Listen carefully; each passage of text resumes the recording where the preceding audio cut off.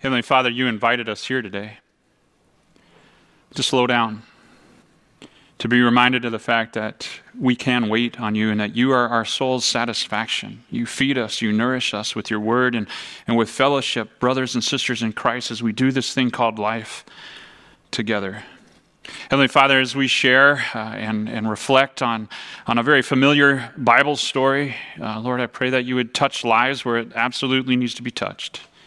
In Jesus' name we pray. Amen. I'm going to let the praise team make their way to where they're going to be sitting for this portion of worship, and I'm going to share just that reflection that Jesus speaks to Martha. He says, "Martha, Martha, you're anxious and troubled about many things, but one thing is necessary, and Mary has chosen the good portion, and that's not going to be taken away from her." I knew that this Bible reading was coming up for this weekend's worship and that I was preaching, and so as I was preparing to reflect on what it is that I believe the Lord would have us learn today, I was actually taken back to a life lesson that I learned, or actually needed to relearn, back in mid-April or so, and I'm going to share that with you. But as I do, please know that this makes me extremely vulnerable.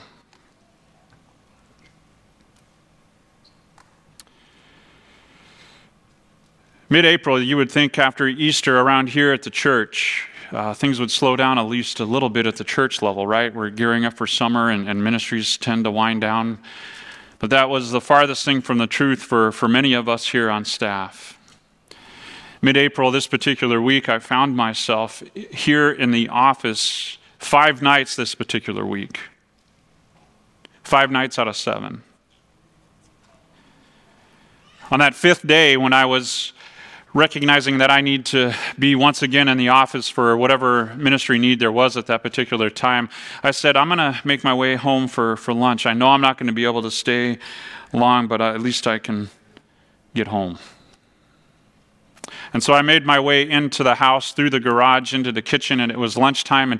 And at that point, my daughter Daviana was sitting in her chair. My wife was feeding her. And Daviana didn't look my way when I walked in the door. She simply raised her hands up in the air and says, "Bye-bye, Daddy."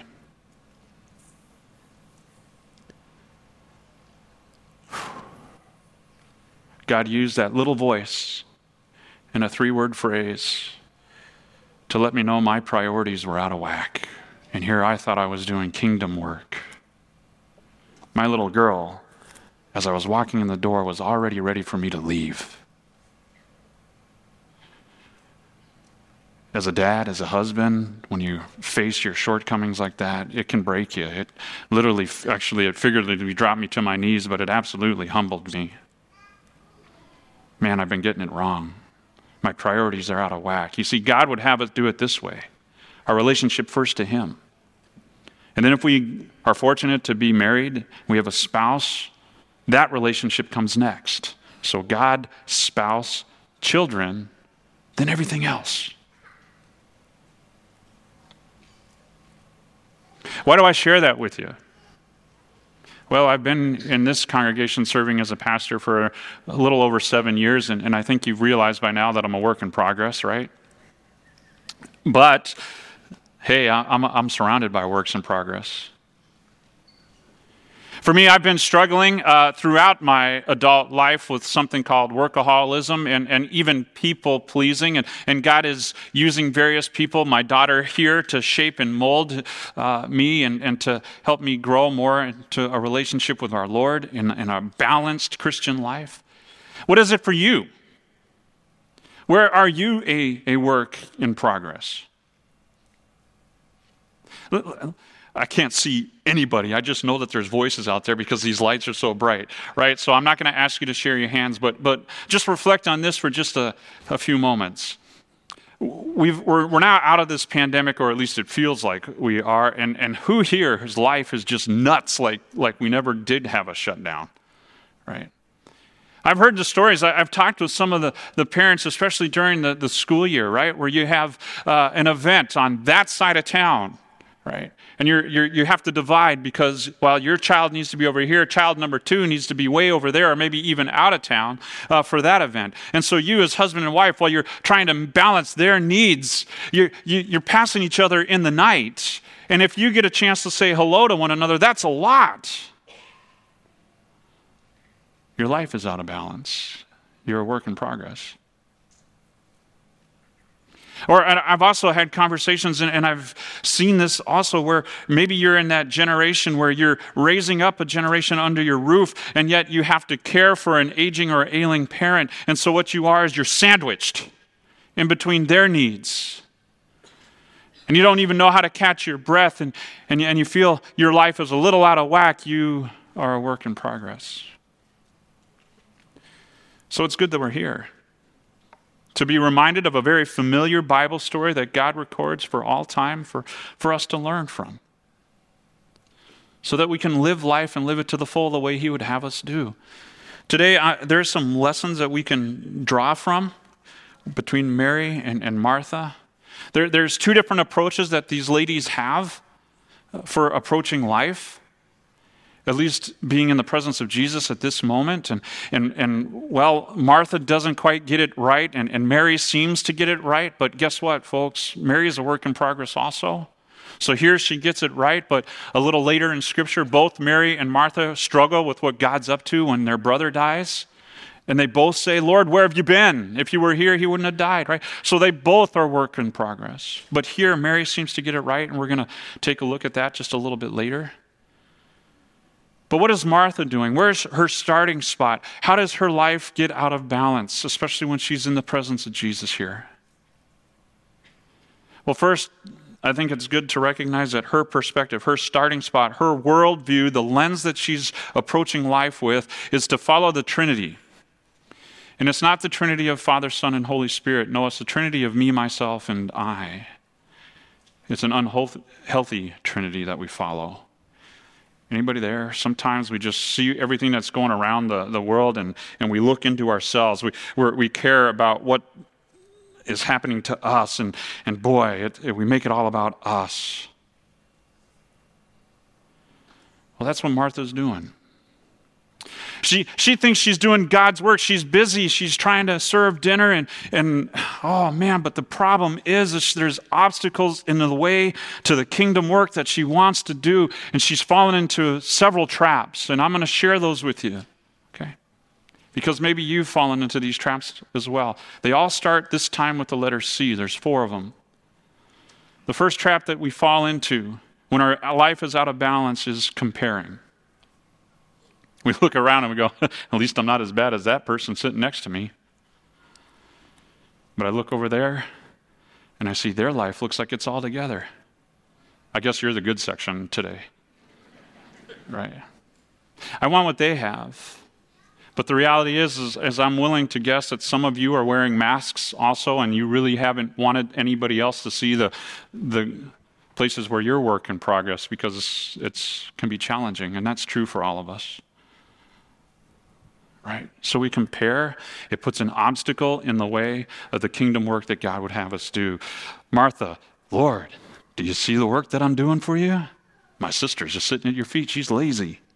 Okay, that's the Sean Finsky interpretation. Right? What else? What other trap does Martha fall into? She starts to compete. She competes for Jesus' affection, Jesus' attention. And Jesus is freely willing to give it to her, and yet she thinks she has to justify it by showing all the stuff that she's doing. She's competing. She's pointing out that her sister isn't doing what she thinks she needs to be doing, and she's competing, trying to show herself to be the better person. And we fall into the trap and not have effective kingdom work when we do that. And guess what? Churches do it all the time. We compete with other churches. Oh, I love their ministry, and we got to be better than them, right? Rather than celebrating the fact that they have a strength over there and we have a strength here, and we as a whole, a collective whole, can do kingdom work together. We compete with one another. Lord, do you see what I'm doing here for you? Do you not care, Lord, that my sister is sitting at your feet? Can you tell her to help me? She's competing for Jesus' affection, but she's also doing another thing, which is another trap. She's criticizing or complaining. And when life doesn't go the way we think it needs to go, or when it's out of balance, we have a tendency to start to complain or criticize. And it puts an obstacle in the way of the kingdom work that God would have us do. We are ineffective. But really what does this all boil down to is our desire to be in control.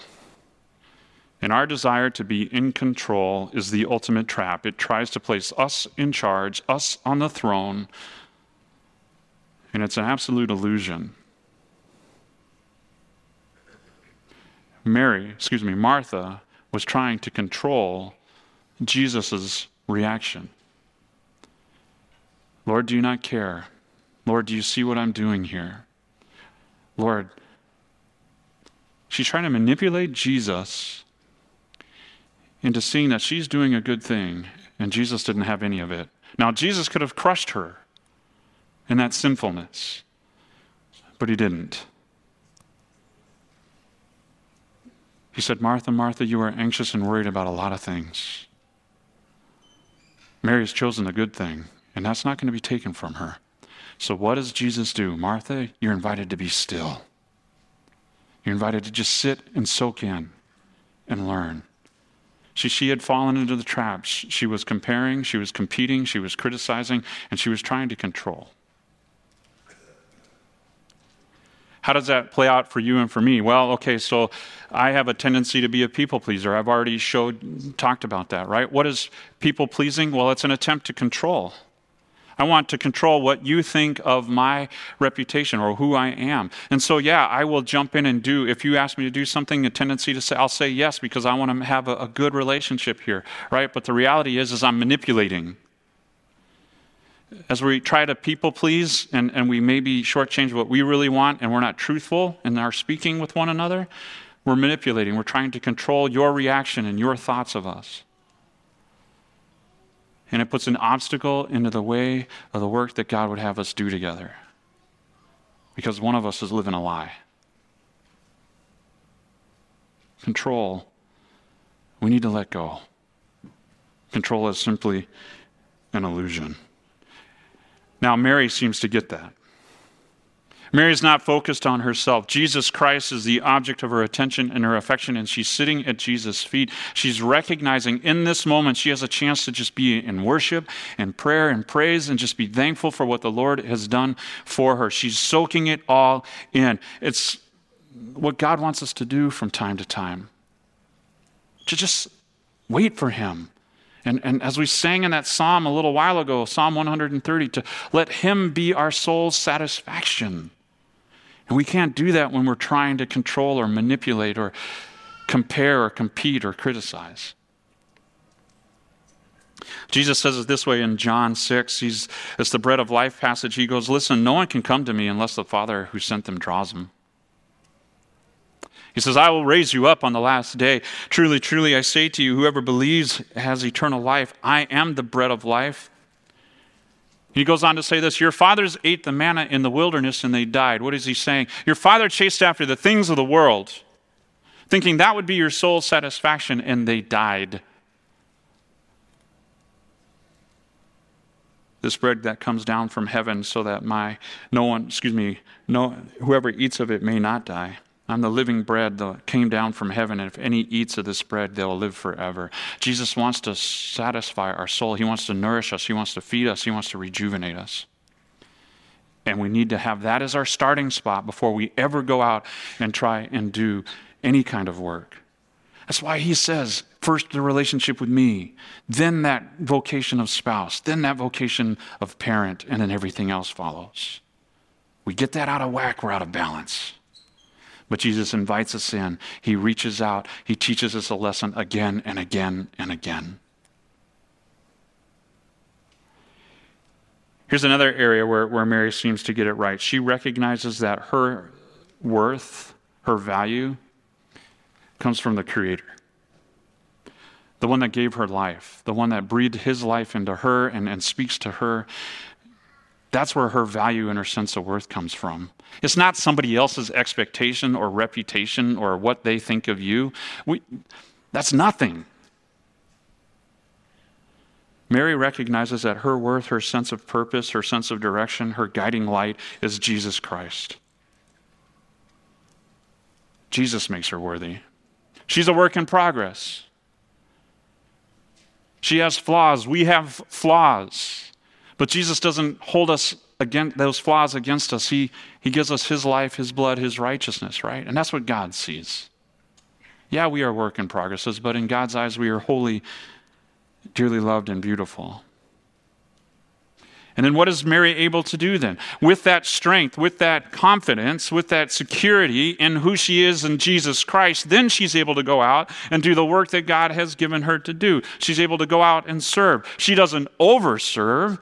It's not all about looking good in the eyes of everybody else. She's doing it out of a response to what Jesus has done for her. She's a forgiven child of God and empowered to go make a difference in the kingdom. And that's what we get to do.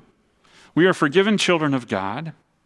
We recognize that our worth comes from Jesus Christ, our Creator, right? And then we recognize that the people that God puts in our life are also equally as worthy, equally given life, and we can do life together. Kingdom work side by side, showing how beautiful it is to live with Jesus. The world wants you to value possessions. The world wants you to value work. The world wants you to be a value to the world until you're not. And then it's going to put you on a shelf.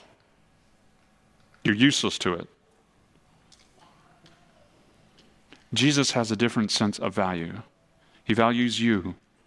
He wants you to have faith in him, so he sends his Holy Spirit to continually to chase after you, to teach you lessons over and over again. Yes, those lessons that need to get through this thick thing up here.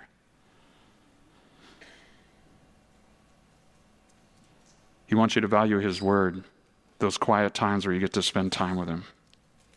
Jesus says it this way to Martha, and he could say it to me, and he could say it to each of you. He says, Martha, Martha, Sean, insert your name. You're anxious and worried about a lot of things. Mary chose what is good. That's not going to be taken away from her.